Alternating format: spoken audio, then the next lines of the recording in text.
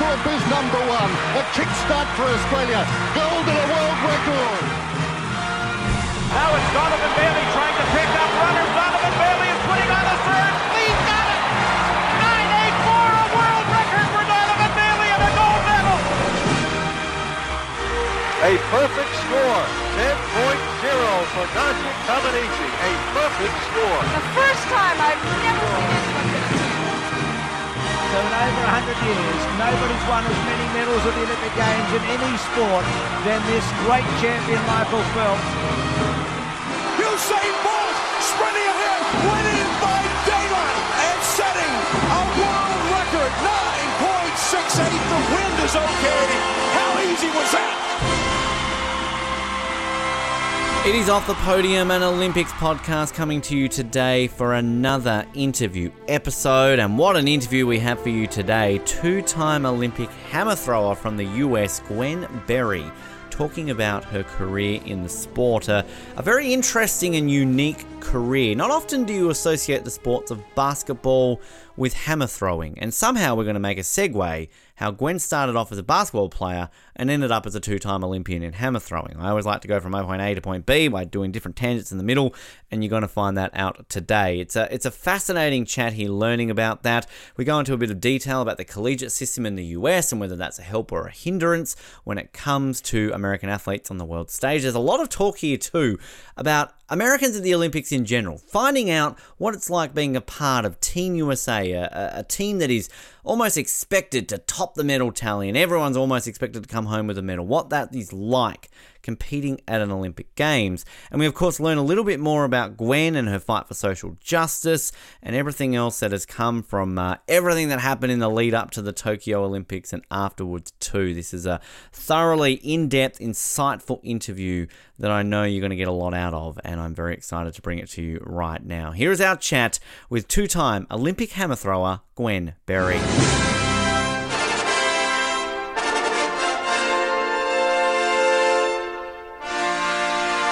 I'm absolutely thrilled to be able to welcome our next guest here to Off the Podium. We spoke to Matt Denny a couple of weeks back about discus, and Matt had been involved a little bit in the sport of hammer throw before, but had sort of focused more on discus. So we haven't really spoken to an athlete on this show about hammer throw. This is a sport that has always fascinated me. It's always a unique sport that I love to watch whenever it's an Olympic Games, a World Championships, Commonwealth Games, anything along those lines. And we have a guest on the show today. When you think of hammer throw, you think of one of the best in the world. She's thrown the sixth best time in the history of hammer throw. She's a world record in the sport of weight throw, which is another sport which I'm intrigued to find out about as well. A two-time Olympian, a Pan American Games gold medalist, and just somebody that I have been wanting to talk to for a long time on the show to learn more about her amazing career. It's a pleasure to welcome the one, the only Gwen Berry to Off the Podium. Gwen, first of all, welcome to the show. It's a pleasure to see you and speak to you today. Thank you for having me. I appreciate it. I'm here, so yeah. Yeah, I'm excited to be here today. I'm glad. That's the correct answer. You're off to a good start. We'll tick that one off the list that you got the first test right. But I mean, hammer throw is just, as I said, it's a sport it's always fascinated me because it's one of these sports that I look at and I'm like, why do people want to do hammer throw? It's kind of one of these ones where it's like, how on earth does that come into the mind? So how do you get started in hammer, Gwen? So what's crazy is the crazy thing about hammer throwing is absolutely no one knows about it until, for us in America, until you get to college. It's not allowed in high school, not allowed in grade school, obviously. Few clubs have it as an option before college, but yeah, no one knows about it. So I think it's like worse than the stepchild of track and field in all of the events. I got into hammer throwing, of course, being recruited into college and being a multi-event athlete and then seeing it. And then, my former coach, he begged me to try it. And then I just got good at it in probably like 3 months just because of my athleticism. And yeah, so I just kind of stuck with it. It's crazy. Why did your coach beg you? Sort of what were you doing at the time that kind of led to your coach going, come on, Gwen, give this a go. We really want you to try this. So I got recruited into college as a multi-event athlete. And everybody knows in the multi-events, you have to throw the javelin and you have to throw the shot put. So when I would practice with the throwers, the coach at the time, he said, you could probably be good at this event. You're a bigger multi-event athlete. You probably won't lose any weight and you won't be world-class as a multi, but you could be world-class as a thrower. So I was just like, whatever, I don't know you, so I'm not going to try this because I don't know what it is. And at the time, I'm a smaller thrower, but I'm a bigger multi. I've always been like in between.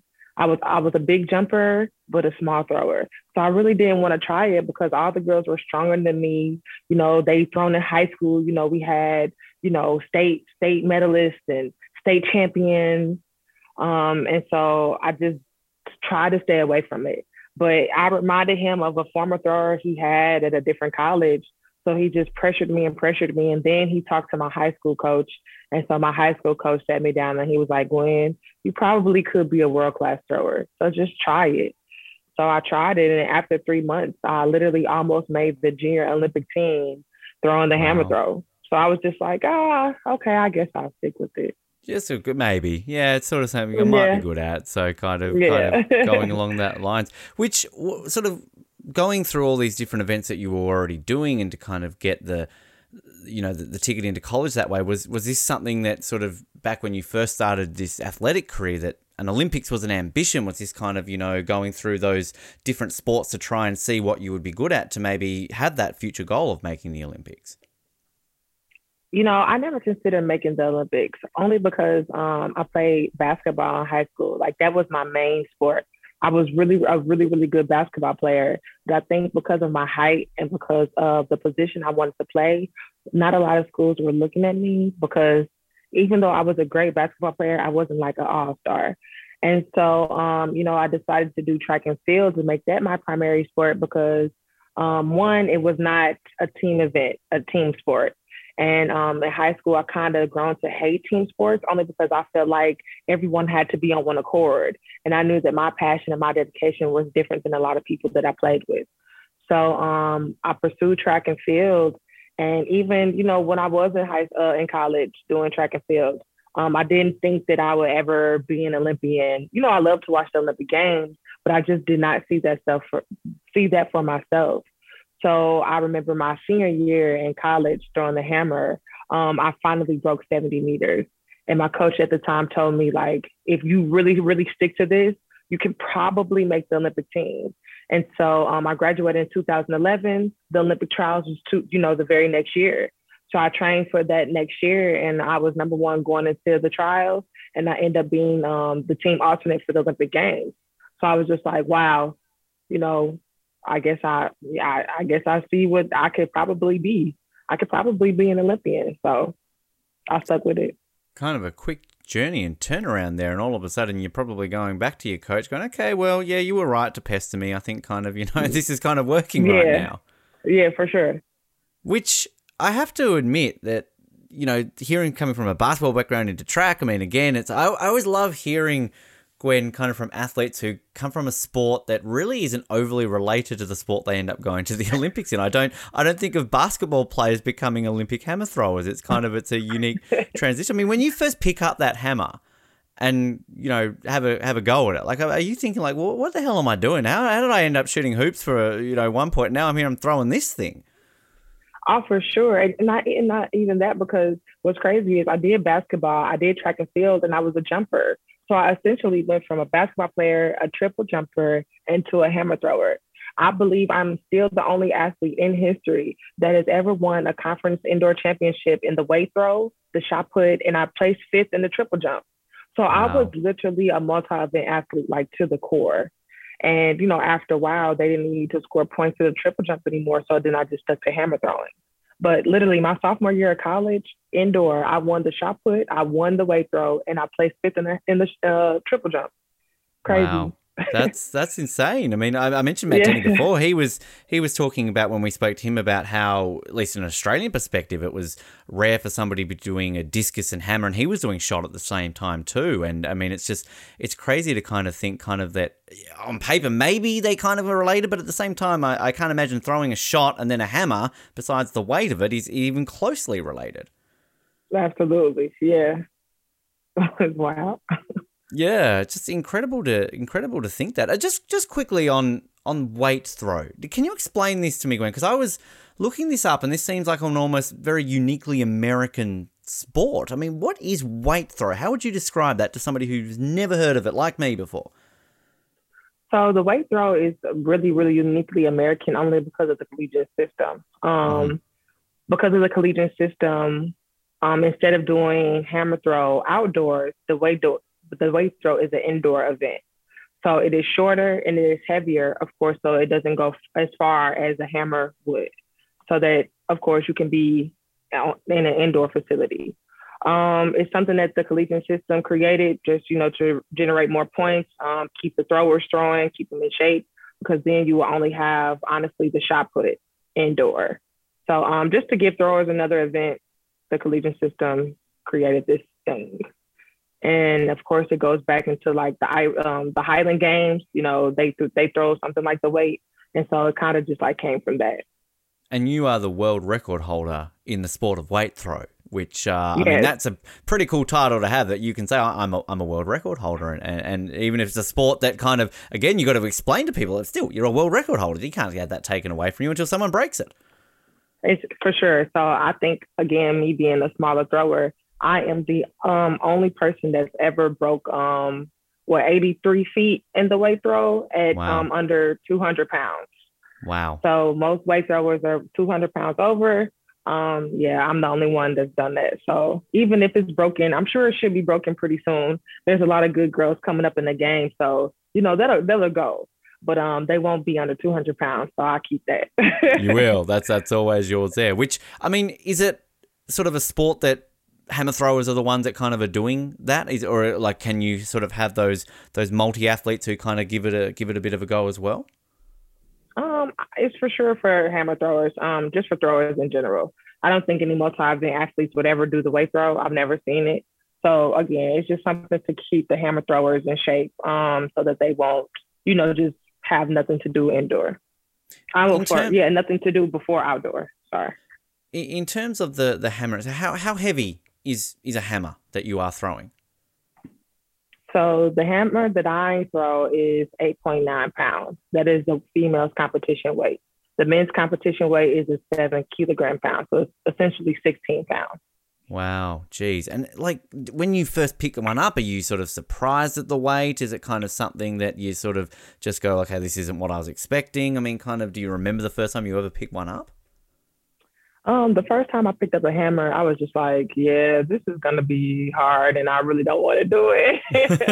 Because even though it wasn't heavy, it was just the fact of throwing something that is away from your body. So you literally have this ball, then you have a string, then you have a handle. So you're literally manipulating something that is away from your body through a string.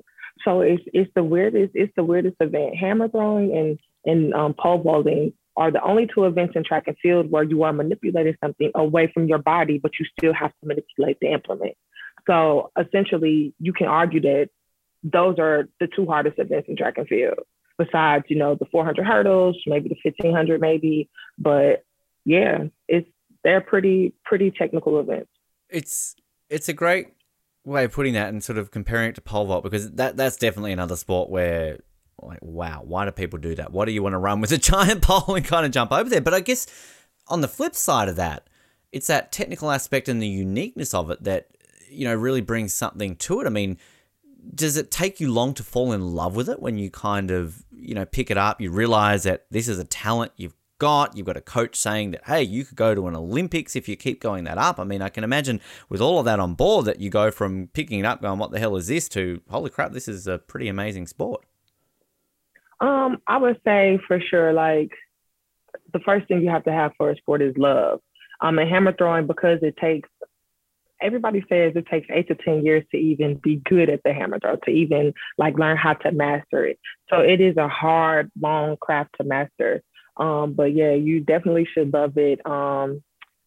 It's a love-hate relationship, because anything that requires skills or a repetition of skills It depends on how your body feels. It depends on what your mind is feeling like. So, you can be blasting one day and then the next day feel absolutely nothing and just have a horrible day. So it's a hate-love relationship, but for the majority of people who throw the hammer, they've been throwing it for a long time. So they've mastered the skill. So they grow to love it with anything.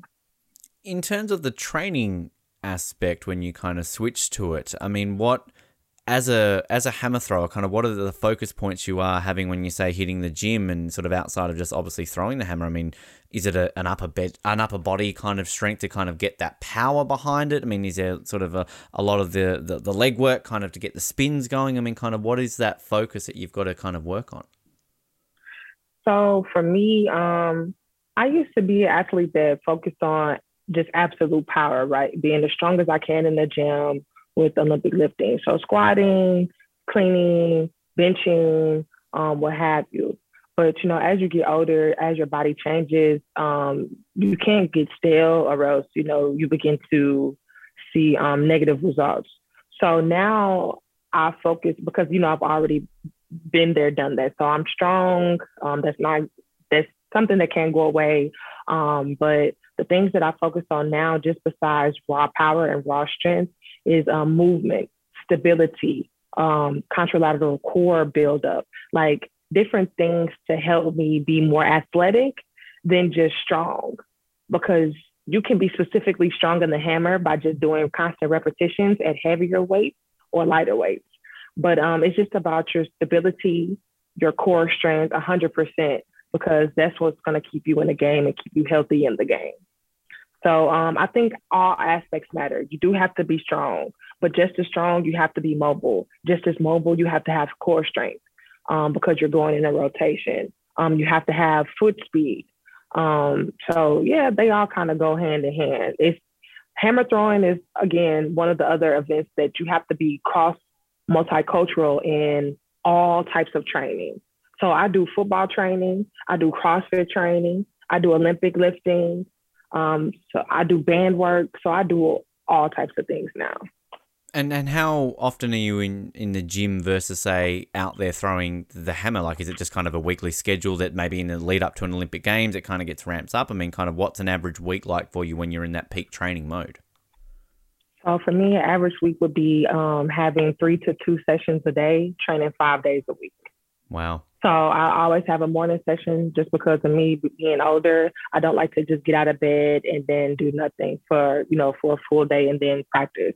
So I'll have a morning session where I do some movements, just some core activation, body activation, just waking up, jogging, stretching, all that good stuff. And then in the afternoon, I'll have a throwing session, and then I'll follow that behind a lifting session. So, yeah, usually for me, it's 3 to 2 sessions a day, 5 days a week.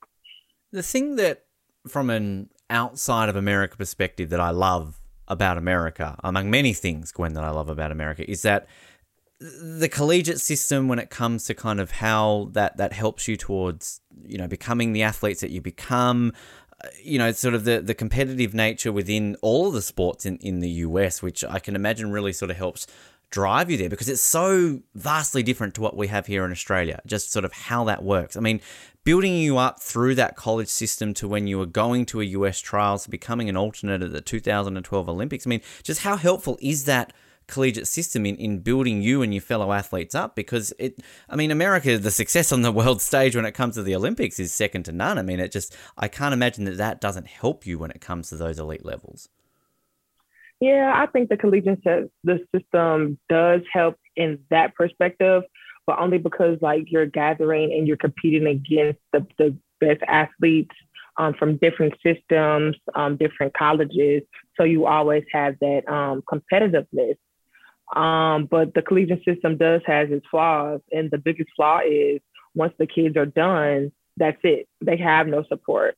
So when it's the transition that kind of makes the collegiate system a hindrance, honestly, in track and field. In other sports, it may not so much, but in track and field for sure, because you're competing at this high level with a lot of support, money, room and board, travel, attention, health, body maintenance. You have everything, access to everything when you're a college student and a college athlete. but then, you go from that to absolutely nothing if you're not at the top tier athlete, and most athletes aren't. So yeah, the collegiate system is great for competitiveness, competition, and grooming athletically. But yeah, after that, it's just like, it kind of has its sound, sort of that. Yeah. Is there something as part of, though, that, you come out of that system, obviously go on to a couple of Olympics and kind of have that success. Are you able to, in a way, bring that back then on a level for some of those people who maybe don't quite go on to that to, I don't know, give some advice, or is there anything that you can do in your position to help them? Yeah, for sure. I feel like there's a lot I can do in my position, but there's not a lot of resource out there for as many athletes go into the collegiate system and the athletic system. There's not enough support and resources for those who come out of that same system. And that's why you see depression, mental health issues. That's why you see a lot of the great athletes, especially collegiate athletes, probably do 1 year after they're done or graduated, and then you never see or hear from them again.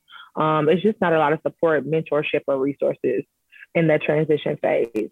And honestly, here in America, the support and the money in track and field is non-existent compared to other sports. We have so many high-level sports. And of course, we have Hollywood. So people are not trying to invest in track and field here in America. Which, again, is such a unique thing to hear because, again, from an outside American's perspective, we look at America as such a dominant force, and in track and field, we see kind of the results come out there, but obviously it's sort of, it's not as glamorous and as big, potentially there domestically, as we're kind of perceiving it as to be.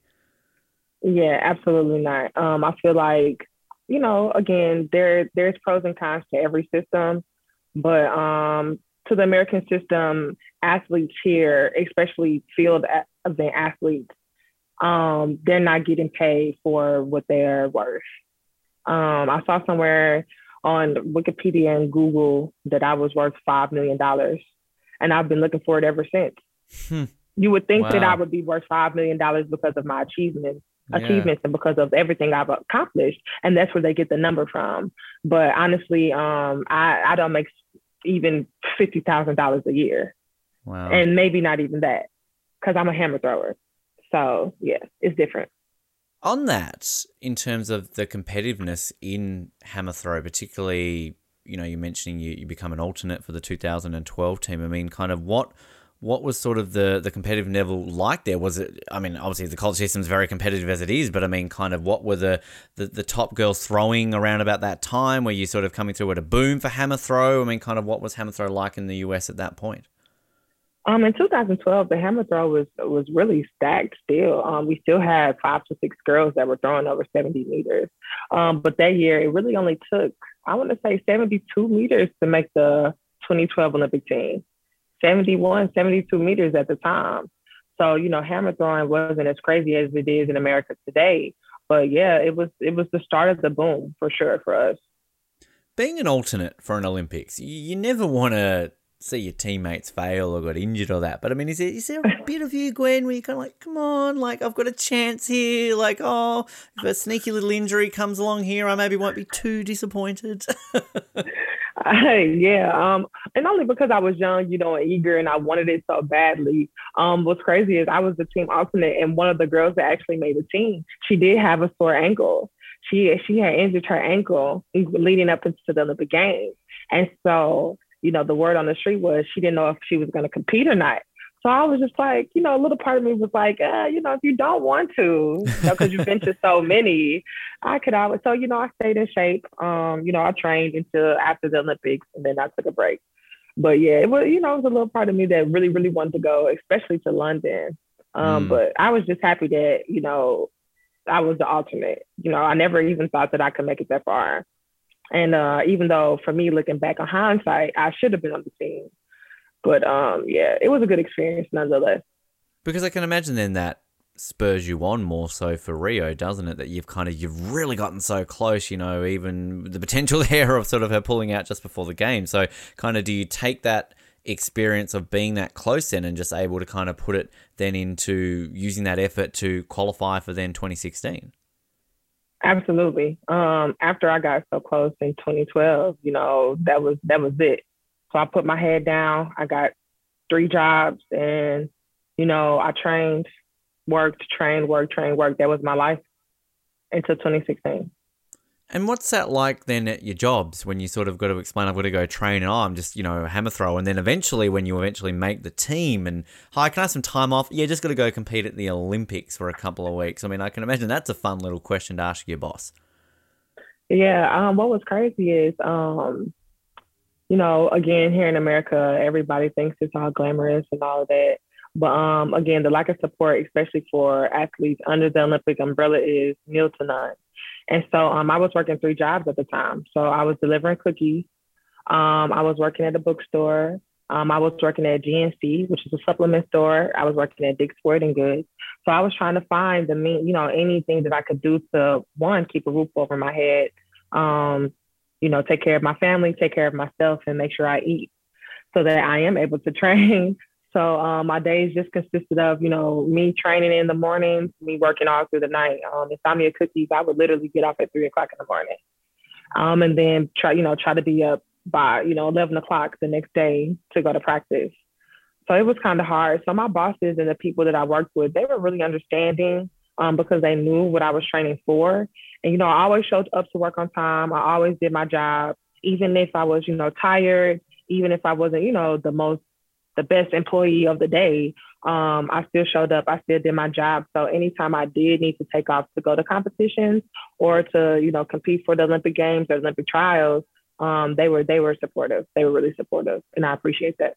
Which I can then imagine when you throw that qualifying distance and you've booked your ticket for Rio, that just makes it even more worth it, doesn't it? That you've gone through all of that to finally achieve that dream.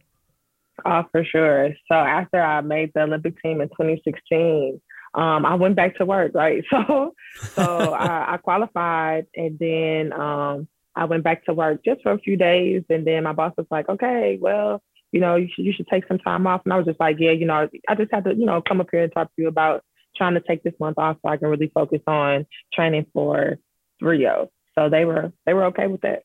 That's good to hear. I'm glad. It'd be a bit awkward if they all of a sudden said, yeah, no, we really can't spare you, Gwen. Like, we really kind of need you. You might have put that off for another 4 years. Okay. All right.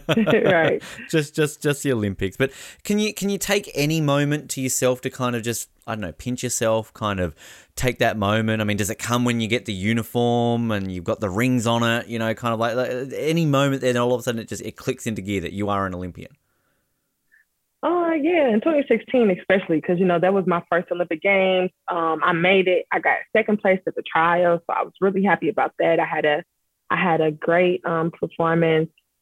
And, when I put on the uniform, when we went to team processing in Houston, it was an amazing experience. We got so much gear. We got so much attention, so much love, media, all that good stuff. We got verified on all of our social media platforms. The blue tick. Right. You got the blue check, which everybody loves. And so that was a great experience. It really didn't come to me until when we actually touched down to Rio that I was actually going to compete in my first Olympic Games. Going through the training process and the training camps and all of that. That's when it hit me, and it was just like, all right, here we go. So before, I was just riding the high of actually making it and then, just getting all the gear and stuff like that, giving it to some of my family and friends. And then, it got really real when we got to Rio. I'd love to know what it's like going into an Olympics in an American team, because in Australia, it's usually a case of you go into an Olympics, you got your medal hopes, and then before Tokyo, there would always be a prediction. The Australian Olympic Committee would be like, okay, we're gonna get 12 gold, 5 silver, 8 bronze, and then all of a sudden they're just going to be like, yeah, we failed, and there's always a big, talking point in the media afterwards. For the US, to me, it's more of a case of we're going to win 8 gold, 12 silver, 7 bronze on Thursday. Like, it's just kind of like, that's kind of how it sort of goes. Like, I mean, what are the expectations of the US going to an Olympics? Is it we're gonna become on top of the medal tally? I mean, like, what is that like to compete for American Olympics and know that that's going to be the success that's going to come from the games? I think because America always goes into everything they do with we're the greatest country in the world. I feel like they put no limit on a count, right? So there's no limit on how many medals that one can achieve. There's no limit. Like they really don't tally. Of course, they have their, their guesstimates in their head, but because America is filled with so many stars and so many millionaire athletes and so many, it's just like the press and, all of these iconic athletes. The biggest expectation is to just do what you do, like, just go in there and do what you're capable of, because, America is the hardest team to make when it comes to Olympic Games in most sports. So especially track and field, it is definitely the hardest team to make. So, yeah, I feel like the expectations aren't in your face, but they definitely put the emphasis on do what you did to make the team. If you do what you did to make the team, then you'll definitely, bring home some hardware. That's just how it is. And because America is so individualized, it's not really a team, right? Because for track and field, again, there's so many stars, there's so many big players, and there's so many camps. So everybody who's make the team are coming from different camps. And so, it's not team oriented in my perspective. It's just, everybody's about their business. Everybody's doing what they have to do to get the job done. But when you're in the village and you kind of all of a sudden are bumping into, your fellow competitors, or maybe when you're at the opening ceremony and you're kind of all around there, getting that opportunity maybe to just rub shoulders with somebody like, hey, like, what sport do you do? Oh, great, and kind of have those conversations. That must be a fun part of an Olympics too, to meet these athletes that maybe you will never get to associate with. Oh yeah, for sure. Especially for Team America. Like, I think that was one of the highlights of the Rio Games for me, was the overall experience in opening ceremonies, because that's when we all had to be together. We all had to sit together. We all had to march together. So that's when I met so many cool, iconic athletes. Clarissa Shields. I met all the basketball players. They were really cool to hang out with, especially like Kyrie Irving. Of course, my favorite, Jimmy Butler, Kevin Durant, like, so that was a great moment. Yeah, for me, that was one of the highlights for sure. I love sort of, hearing kind of those moments of sort of, that, and kind of like even just hearing from people around the village, like you're walking around and like, oh, look, there's the same Bolt. There he is. He's just eating his lunch, things like that. Like, it's such a unique experience. But just again, like as you're saying there, like in the American team alone, like, hey, there's Kevin Durant, there's Kyrie Irving, it's Simone Biles. Right. Cool, there they are. It's part of my team. Right. They're my teammates. Right, right. And like, you really don't want to be starstruck, because you're like, for me, I'm my favorite athlete, right?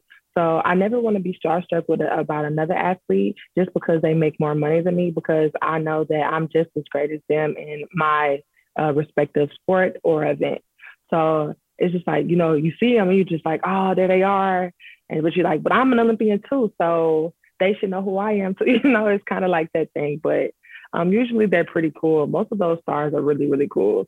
Like, you would never think, because, you see them on TV, or they just have such a high profile, especially in Hollywood and here in America. But most of them are really, really down to earth. Going into Rio, did you set yourself a target? Was it a medal, make the final kind of, what was sort of your target, and leaving Rio kind of, how did you feel about how everything went? That's a trick question, only because I'm thinking of how I felt at the games. And then I'm thinking of hindsight, right? How I should have been coached, or how I should have felt. So in that moment in Rio, my coach at the time put in my head that the biggest thing was to make it to finals, right? I didn't like how he did it, but he put it in our heads that most athletes never make it to finals, their first Olympic Games or their first major championship appearance, right? So it was heavy emphasis on just make the finals, just make the finals, just make the finals. Going into Rio, I had one of the top marks in the world at the time. So for me, it shouldn't have been so much heavy emphasis. Now, looking now, how I feel now as an adult, it shouldn't have been just so much heavy emphasis, or, a target on making the final. We should have been more optimistic. I should have been coached more optimistically, and more positively, I think. But at the time, it definitely was making the final. And I didn't do that. So that was a bummer. I was actually with 2 spots out, so that was crazy. Well, I was going to say, it's always it's a sport of inches, isn't it? I mean, at the end of the day, it's kind of that close to making a final, and it's so fascinating in any of the throwing or the jumping, any of the sort of the field events, really, when it is literally measured by inches. It kind of, one day you're throwing a distance that on another day would have gotten you a gold medal, yet all of a sudden now it's like, well, that same distance has missed me out by, a couple of centimeters from making an Olympic final. Absolutely, absolutely. The Olympic game is the Olympic Games, World Championships, those type of competitions are something that people really, really don't. They have no idea what they're getting into until they're in that moment. Like, you can't train for that moment. It really comes with experience. And that's another thing, that's another flaw from the collegiate system into, let's say, your system, to where kids from Australia, if they're doing hammer throw, they get that world championship Olympic experience quite often because they don't have to compete against 1,000 other kids who are just as good as them. You're going to make world junior teams. If you have a certain mark, you're going to make an Olympic Games. You're going to make a world championship. So they always get that experience so that when they are, 25, 26, they've had the experience so time and time again to where they're potentially medaling at that age. For America, because of the collegiate system, you only get the opportunity maybe once or twice. And the collegiate system is nothing like, world championships and Olympic Games. So qualifying, the call rooms, it's nothing like it. So, for me, making my first Olympic Games team, I never had the experience ever in my life, and nothing could duplicate it. Nothing could prepare me for it, but just getting out there and getting in that moment and, trying my best to capitalize and execute in that moment. So with that experience then in mind, leaving Rio, kind of going through to the next Olympics, was that kind of then taking that experience and that helped you towards the next major competitions throughout the next 4, well, ultimately 5 years, the World Championships, the Pan Am Games that you were going to win a gold at? I mean, that helped you kind of more so in the competition the more you went on? Yeah, I think that, and changing coaching. That usually helps sometimes. Yeah. I just had to change my coaching because, the older I got, my mindset changed. And I knew I just needed something different. Like I said, in hindsight, going into 2020, 2016, 2017, when I was making these Olympic and World Championship teams back to back, I feel like the major things that I liked was mental and technical coaching. My coach at the time was just heavy on strength. And that ain't gonna get you a medal, and that ain't gonna get you to finals. So besides the experience and besides the constant failures, I just had to switch up my mentality and switch up my coaching. And how important is that mentality when it comes to hammer throwing? Like, just the mental aspect of getting yourself in a zone that you getting past everything that leading up to it. That, like, I mean, are there certain activities that you can do on the mental side of things, Gwen, to really kind of focus on that and switch it on when it comes to a competition? Yeah, I think the mental side is probably 97% of competition. The body is easy. You can build up the body. You can, the body can be mundane. You can do repetitions, redundancy, time and time again. It's easy for the body to feel something and to keep that stored in them in itself after repetition. But the mind is the hardest thing. If you do not have a sound mind, if you're not able to focus, if you're not able to control your adrenaline or control your environment or control how you respond to things in an intense moment or in an overwhelming moment, it will get the best of you. And honestly, that is still something that I'm working towards till this day, only because I came from a system where the mindset was literally not even focused on, to a system where the mindset is literally 95% of what I need to work on. So that's the biggest thing. And I feel like a lot of people don't understand that or know that, but when you become elite, your body's used to doing it, right? So it's just like the biggest thing that people, especially in this world, we are not taught how to control our mind, how to respect our mind, how to evolve our mind. And that's one of my biggest Achilles heels. And for major elite athletes, that's the thing that separates the people who medal from the people who don't. coming to Tokyo, obviously the games are delayed by a year. Now, I believe, obviously, it affects athletes on all many different levels, but I believe ultimately it was a really tricky decision for you, Gwen, to kind of continue on after the postponement of the game. What sort of led to your ultimate decision to go back to qualify for an Olympic Games, and how close were you for maybe not going to qualify for 2021? Yeah, it was a lot of things that kind of swayed me not to continue with the sport. As everybody knows, I protested in 2019 at the Pan American Games, and I immediately lost all my support, my financial stability, and I became America's most wanted, right? So just the hate, the lack of support, the immediate drop of funding, it made me want to quit the sport, because here I am, a hammer thrower. I already don't make even $50,000 a year. Like, how can I continue to even sustain in the sport if I'm not getting paid for what I'm worth, what I sacrifice, my time? And I felt at the time there were more important issues in this world to combat besides throwing the ball, right? Because I knew that every time I picked up the ball and I was practicing to throw this ball as far as I could, somebody was dying in the streets at the hands of a cop who didn't care about their lives, or by the system who didn't want to seek or care to seek justice because they felt like because of the color of their skin, their lives didn't matter. So I feel like 2019, there were more important things in sport. Same thing with 2020, after the postponement of the Olympic Games, again, we were seeing so many deaths. The world turned upside down because of George Floyd and Breonna Taylor, and they started to begin to pay attention to real issues. So again, I was just like, so then why am I doing this again? Like, being an athlete isn't changing anything on the ground. It's not changing any type of system. It's not changing any type of laws. It's not protecting anybody's life. So that was a major thing that made me not want to continue with the sport. Already being severely underpaid, sacrificing so much time for my family and my son, who could have been, a George Floyd, because he does not look like a teenage boy. He does look like a grown man, and the cop would not care about his life more than I would. So yeah, it was really hard. I combated a long time. Me and my coach,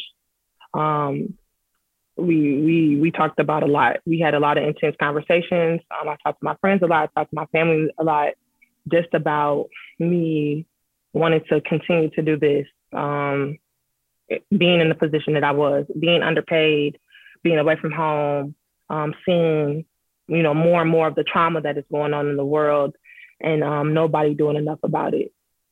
The thing that kept me in the sport was a heavy talk with my mentor, Dr. John Carlos. Everybody knows him as one of the athletes who protested at the Mexico 68 Games with Tommy Smith. So Dr. John Carlos, he became my mentor in late 2019, early 2020. And so we talked a lot, did a lot of projects together, worked with a lot of companies together to combat social justice and civil rights. And so I talked to him about whether I should continue to train for the Olympic Games for 2021. And he gave me some great advice. And he told me that, even though what I'm doing with the sport was not, to me, not saving lives as much as I wanted to see it, I did for sure have an impact on a lot of people because of my platform, because of the things I've done, because of the things I've said. So he told me that maintaining that platform was important, because if you're high enough, you're visible, so everybody can see you. If you're low enough, not enough people can see you, and not enough people can hear you. So that ultimately kept me in the sport. Which, through everything that happened with all of that, I mean, I can imagine that it would take one message from somebody who goes, "Thank you, Gwen. Thank you for taking a stand. Thank you for doing that," to just bring everything that you did with that to light. But I'm sure you got more than one message, Gwen. I'm not saying you only got one. So with every message that you would have received as support, I mean, kind of, I can imagine that turns around all those negative thoughts and kind of goes, well, I'm going to use this positive energy and go towards that Olympic platform and not only do my best in my athletic side of things, but do that best for my social side of things as well. Yeah, for sure. I think the constant support, and then I began to get a little support financially, which was a breath of fresh air. I think being crowded and being loved by a family and a group of people who I knew would have my back no matter what happened to me in or out of the sport, no matter if I won a gold, if I didn't even make an Olympic team, that gave me the sense to say, okay, I can do this because these people actually love me, whether I win or fail. And that's kind of all I needed. Tokyo comes about, make the final this time around, finish in 11th. Again, similar question before was sort of, with the new coach, kind of the mindset is a different goal. I mean, do you leave Tokyo? I made the final, that's great. Or was there kind of a level of, hey, I could have walked away with a medal here, and sort of what was the mindset leaving Tokyo after the competition? I really didn't get to process too much. Again, I'm thinking of the hindsight because of everything that kind of happened in the Olympic Village. So I really didn't get to process anything that happened in Tokyo because a good friend of mine, her mother passed as soon as she won an Olympic medal. Raven Saunders. I know the world knew about that. So I didn't even care about the Olympic Games until probably like a week ago. Or how I performed, because, being there for her was more important at the time.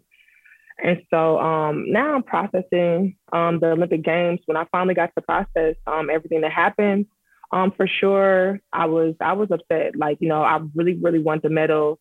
I knew I had more in me, but honestly, I was tired. I was exhausted at Tokyo. Only because of everything that I had to fight and everything that I had to endure leading up to Tokyo.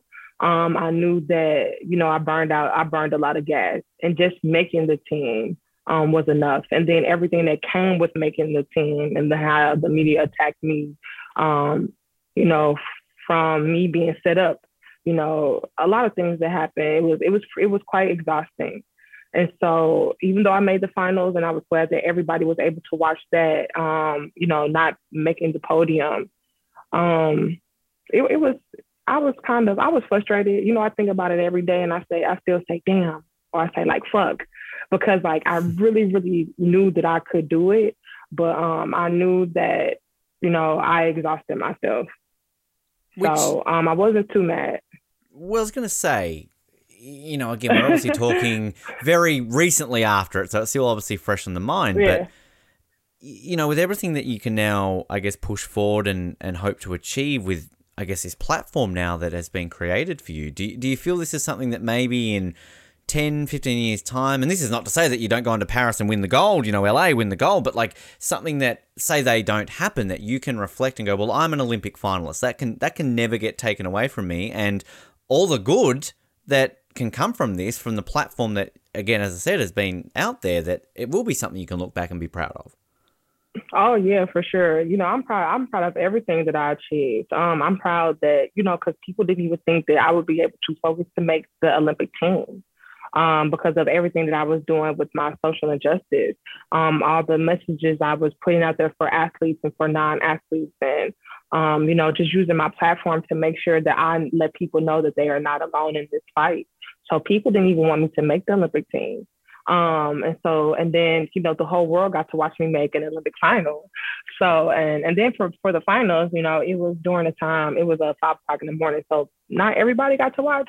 So, but, just the fact that people got to watch me compete, my family got to watch me compete. I feel like I did my part. Anytime I showed up on that screen or anytime I was talked about, they were talking about what I wanted to do to save people's lives.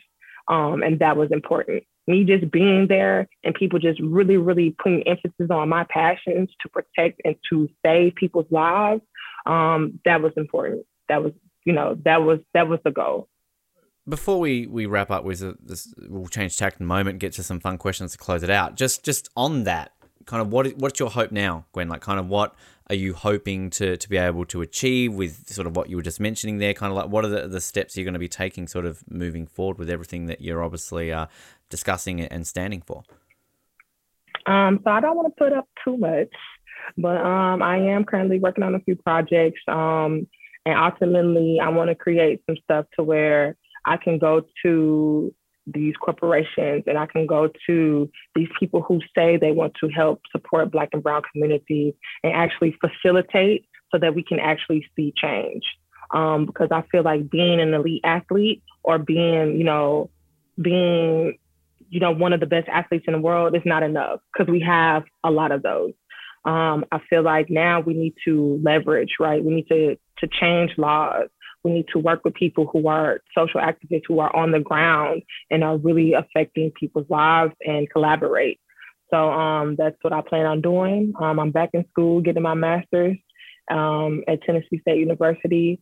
So Coach Cheeseborough gave me a chance and opportunity to, get some more education so that I can start doing what I want to do and really, really saving people's lives and us seeing proof of it.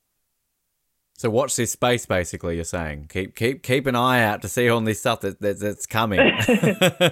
For sure. One thing, too, before I get to the questions that I loved reading, I believe before each competition, you write a letter to yourself to read between throws. Tell us a little bit more about this, because I love the idea of this.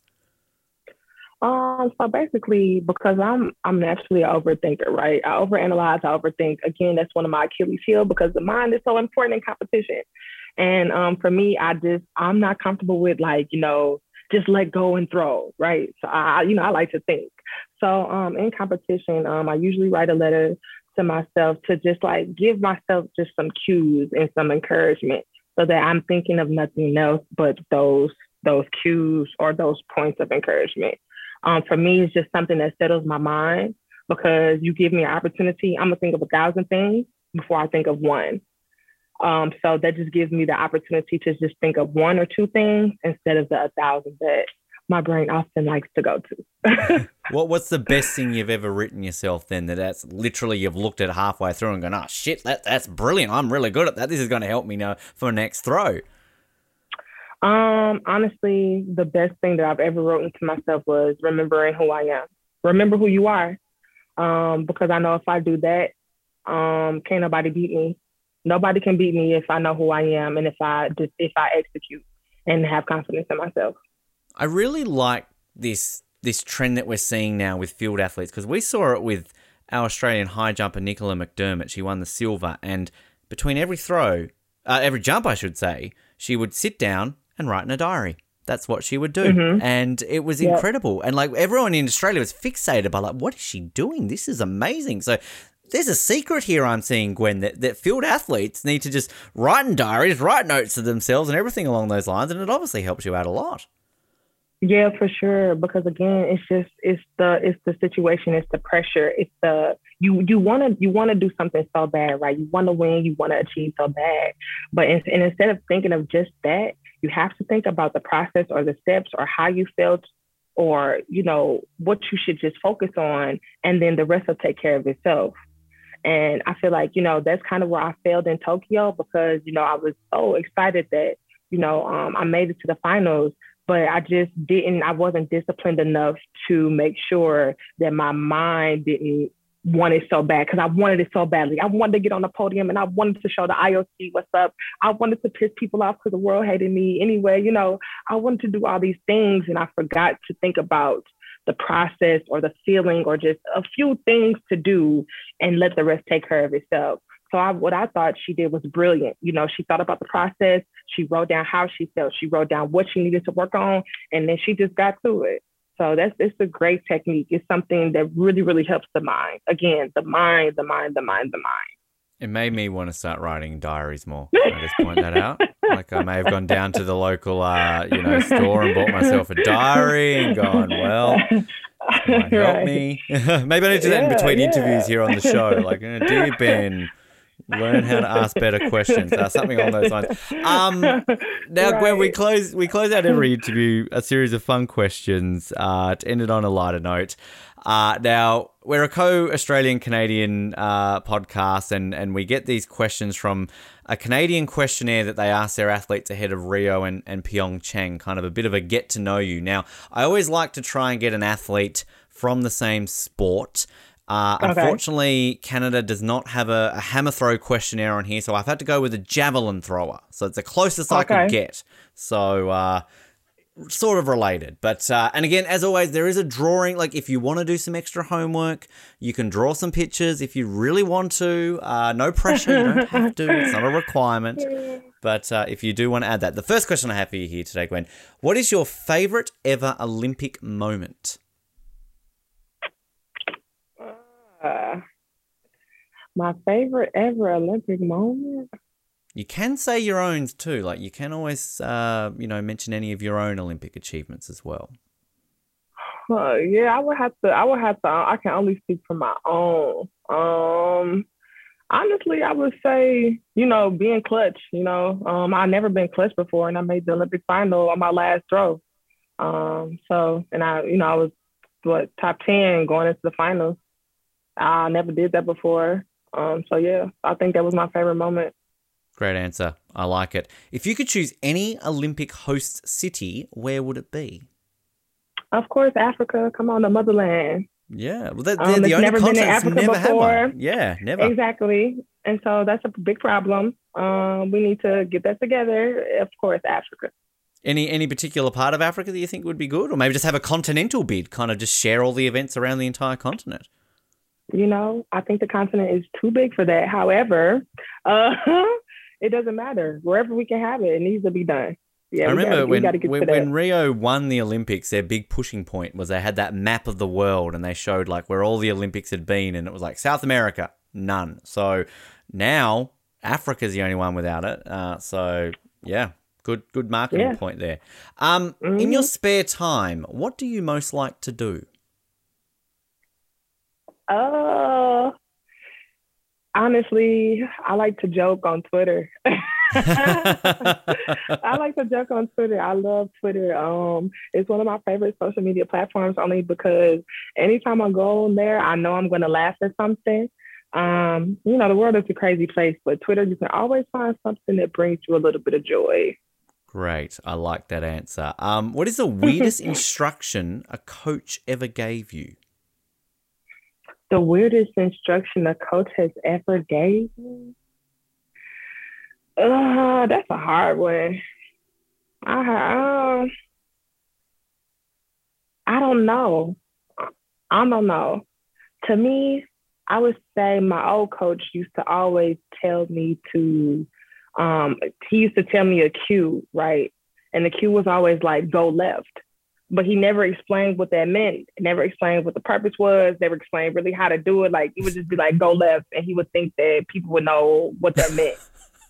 And I'd just be like, logically, bro, like, what are you talking about? So that's the one that, I heard a lot. I don't know if it was the weirdest I've ever heard, but I've heard that so many times and I begin to hate that, like, go get left. What does that mean? What does that mean? What are you talking about? What are you talking about? Did anyone not have the courage to go, hey, coach, go left? What do you mean? Oh, yeah. But he couldn't explain it because he wasn't a hammer thrower. So, you know how that goes. And that's why I had to get a new coach. I would assume that in the sport of hammer throw, go left's a bit vague. You kind of going left, you're going right, you're going left, you're going around in circles. Like, it's not like you're going one direction. Wow. Exactly. Go left. I'm like, okay, go left. Bro. Wow. Okay. Yeah. Interesting. What is your favorite workout? I think my favorite workout is my morning workout. It's my morning routine. So a nice little run, followed by some stretching, a little bit of yoga.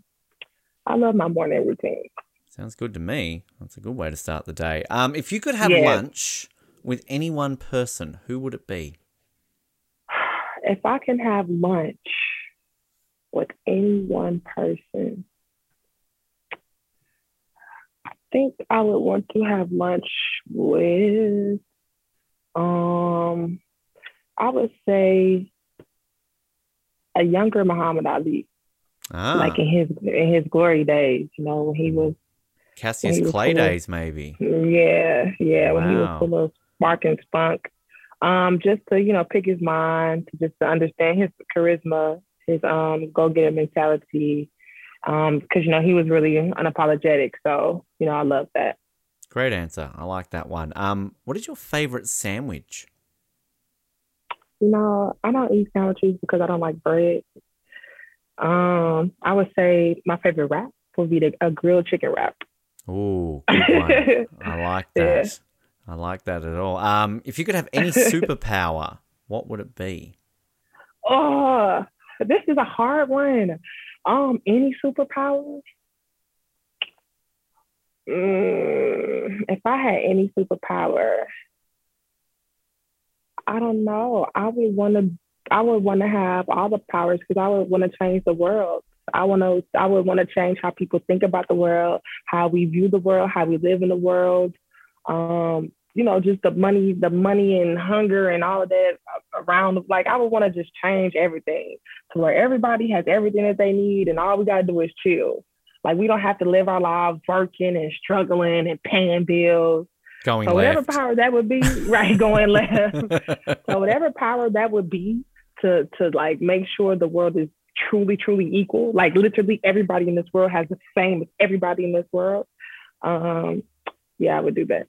These are the deepest answers I think we've ever got on the show, Gwen. Jeez, this is great. I'm loving it. I want to kind of see the deep answer for this one. The best candy in the world is Twix. Are you serious? Left Twix, right Twix. Didn't even hesitate. Straight away. No hesitation. Love that. None at all. Hesitation. Straight to it. As a kid, who were your favorite sports team?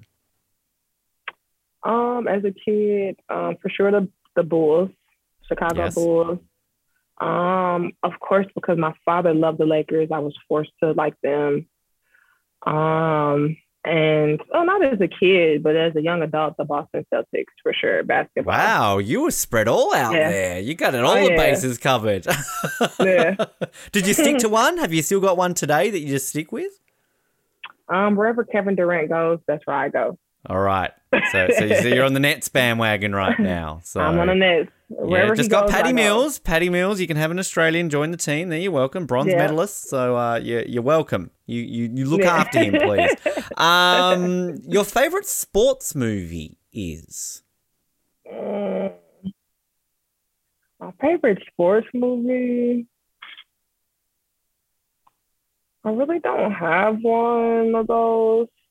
I would say just because it was popular, of course, you know, like Remember the Titans or something like that. But I really don't like to watch sport movies because, again, I'm my favorite athlete. So yeah, that's I really don't get when they do a movie on movies. you, Gwen, then you can watch your movie, right? Like, yeah. You know. I would probably watch it one time and then that's it. That's it. That's enough. I know the story. I don't need to keep reliving it. If you could live anywhere in the world, where would it be? Oh, Africa somewhere that's never been discovered. Just by myself, me and my kids and my family, and I want to move. I want to live somewhere that's never been discovered.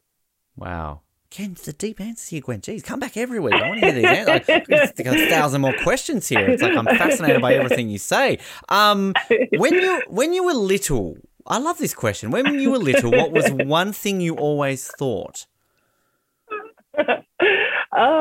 When I was little, one thing I always thought, I always thought about eating. Man, when I was little, I used to eat my ass off. I used to always think about food. It's a perfect answer. I love it. Man, wow. I swear. It's always like, Mom, when's dinner ready? Come on. Like, it's always the same question, isn't it? Man, that's all I thought about.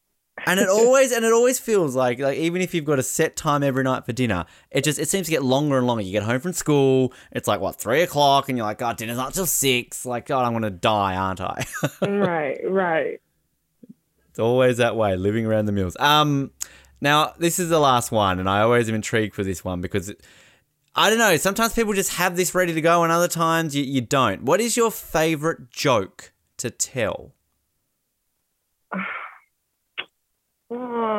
I don't tell jokes. I really don't tell jokes.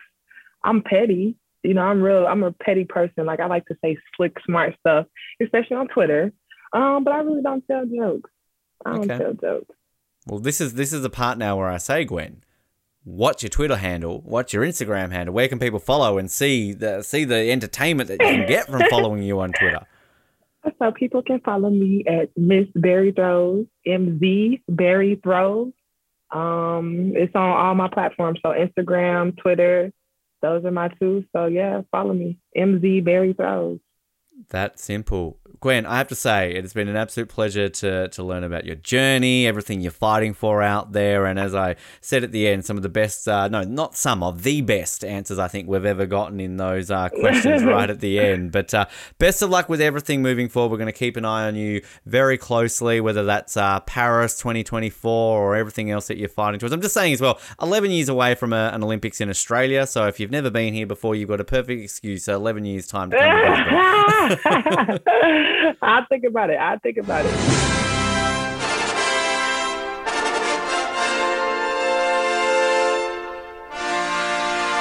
And a massive thanks there to Gwen for her time.